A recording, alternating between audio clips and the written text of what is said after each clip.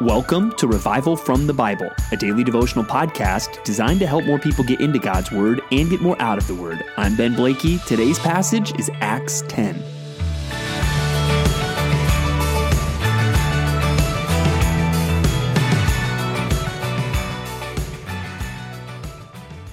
Why is studying history important?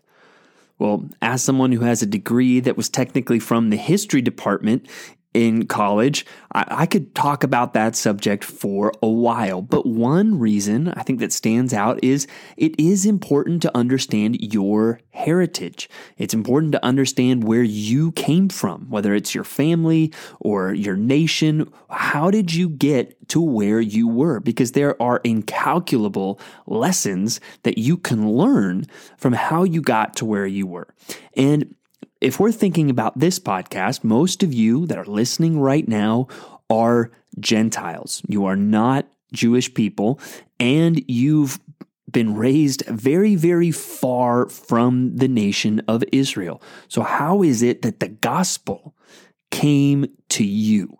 How is it that you are a follower of Jesus Christ, a Jewish Messiah and King? How did the gospel get to you? And Acts 10 tells us about a very pivotal moment in that history, in your heritage, really, of faith, if you are a Gentile. And this is a pivotal moment in the book of Acts. We're going to see discussion in the ensuing chapters about this, and it will even touch on some important things we'll look at in later books in the New Testament. But let's look at Acts chapter 10. And the big idea of this chapter is that the gospel and really the Holy Spirit come to the Gentiles. It starts by introducing us to this man named Cornelius. He's a centurion. That's the commander of 100 soldiers. You see that word century in there. What's a century? 100 years. A centurion is, a commander of 100 soldiers. And it describes him in verse 2 as a devout man who feared God with all his household. Now, those words, as Luke would have used them, as people would have understood that, talking about people who feared God was a term for Gentiles who had abandoned paganism to worship Yahweh, but they hadn't become circumcised or become full proselytes. They haven't tried to become Jewish people, but they are worshiping Yahweh. They are worshiping the God of the Jews and really the one true God. And so an angel comes to this man named Cornelius, tells him that his prayers have been answered, and instructs him to send men to Joppa to talk to Simon, who we also know as Peter. And so he sends the men, and now the scene shifts to Peter, and he goes up to pray. And while he's waiting for lunch to be ready, it says he falls into a trance, and he sees this sheet descending from heaven, and all kinds of animals are in this sheet. And there's a voice that says, "Rise, Peter, kill and eat." Now you get the sense from his response that when he says, "By no means, Lord, for I have never eaten anything that is common or unclean," you get a sense that many, maybe even all of the animals in this sheet are ceremonially unclean, going back to the Old Testament laws about what Jews could and could not eat. And he's saying, nope, I can't eat these unclean things. And then verse 15, the voice says, "What God has made clean, do not call common." I think there's a connection here to the Gospels where Jesus declares all foods to be clean. So Jesus makes clear these food laws in the Old Testament, they do not apply to believers in the New Testament. And we'll see more about that in some coming chapters in Acts. But the point of this vision isn't, hey, Peter, eat some bacon. The point of this picture is something bigger. The point of this picture wasn't about food. It was ultimately about people.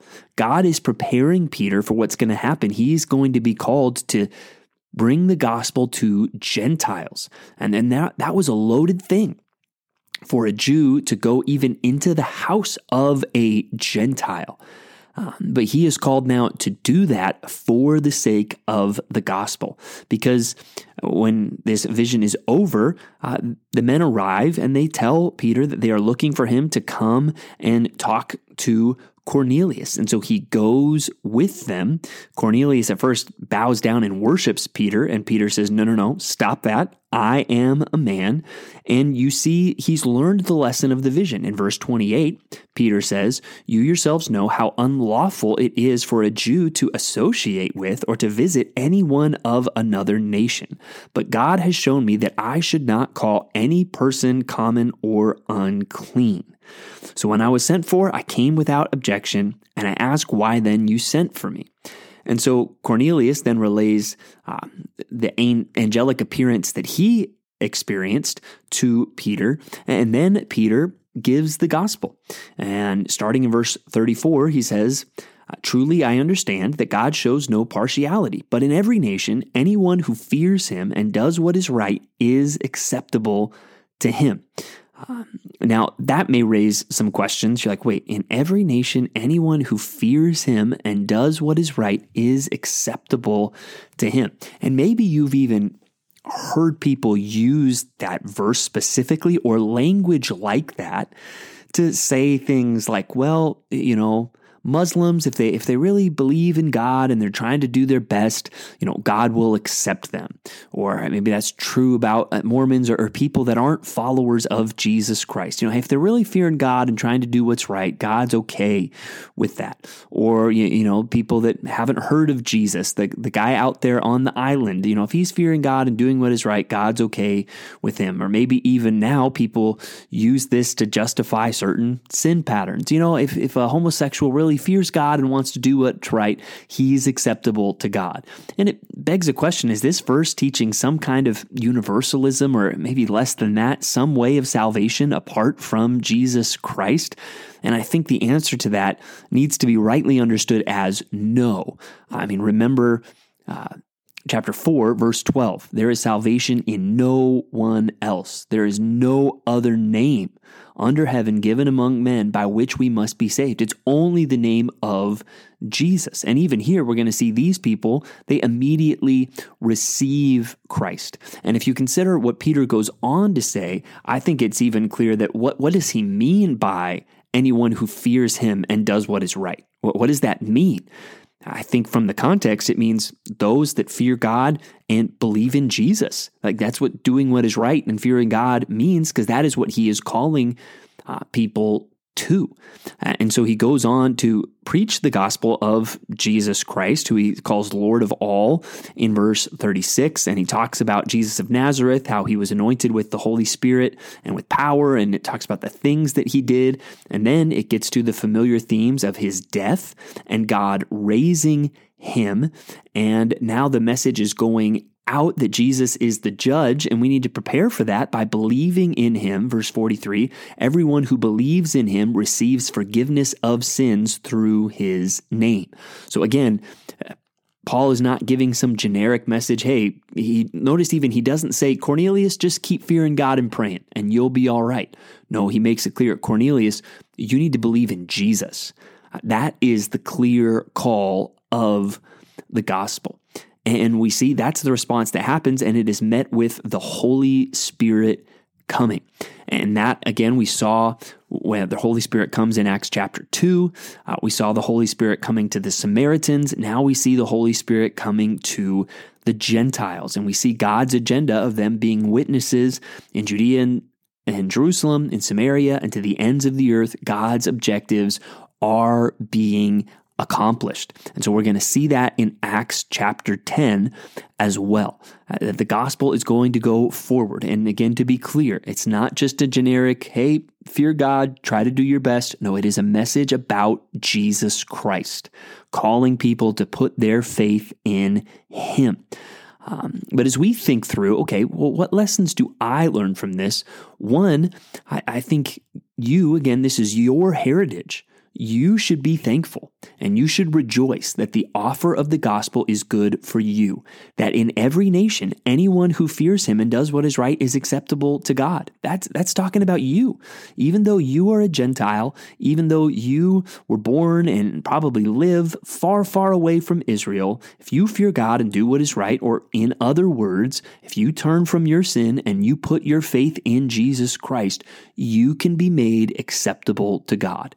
The gospel is good for all people, everywhere, and that includes you. And so you should respond in worship and thanksgiving for that today. Another thing we should see in this is God shows no partiality. He instructs Peter to show no partiality.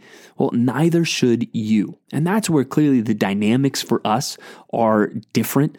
This Jew-Gentile divide was a big deal in their culture, especially for Jews. I mean, he says it's unlawful for a Jew to associate or visit anyone of another nation. They were to be set apart. I mean, even just physically. No, I'm not going to go hang out with Gentiles. That's not really the way that we think. But there are still many ways people today can show partiality or look down on others of different backgrounds. Maybe, here's the division is nations and ethnicities. Well, people can still do that today. Look down on people from another nation or another ethnicity. Oh, they're not as good as I am. There's no place for that in the church, and no place for that in thinking of the gospel. We shouldn't think, well, we're not going to bring the gospel to those people. No, we should seek to bring the gospel to all people everywhere.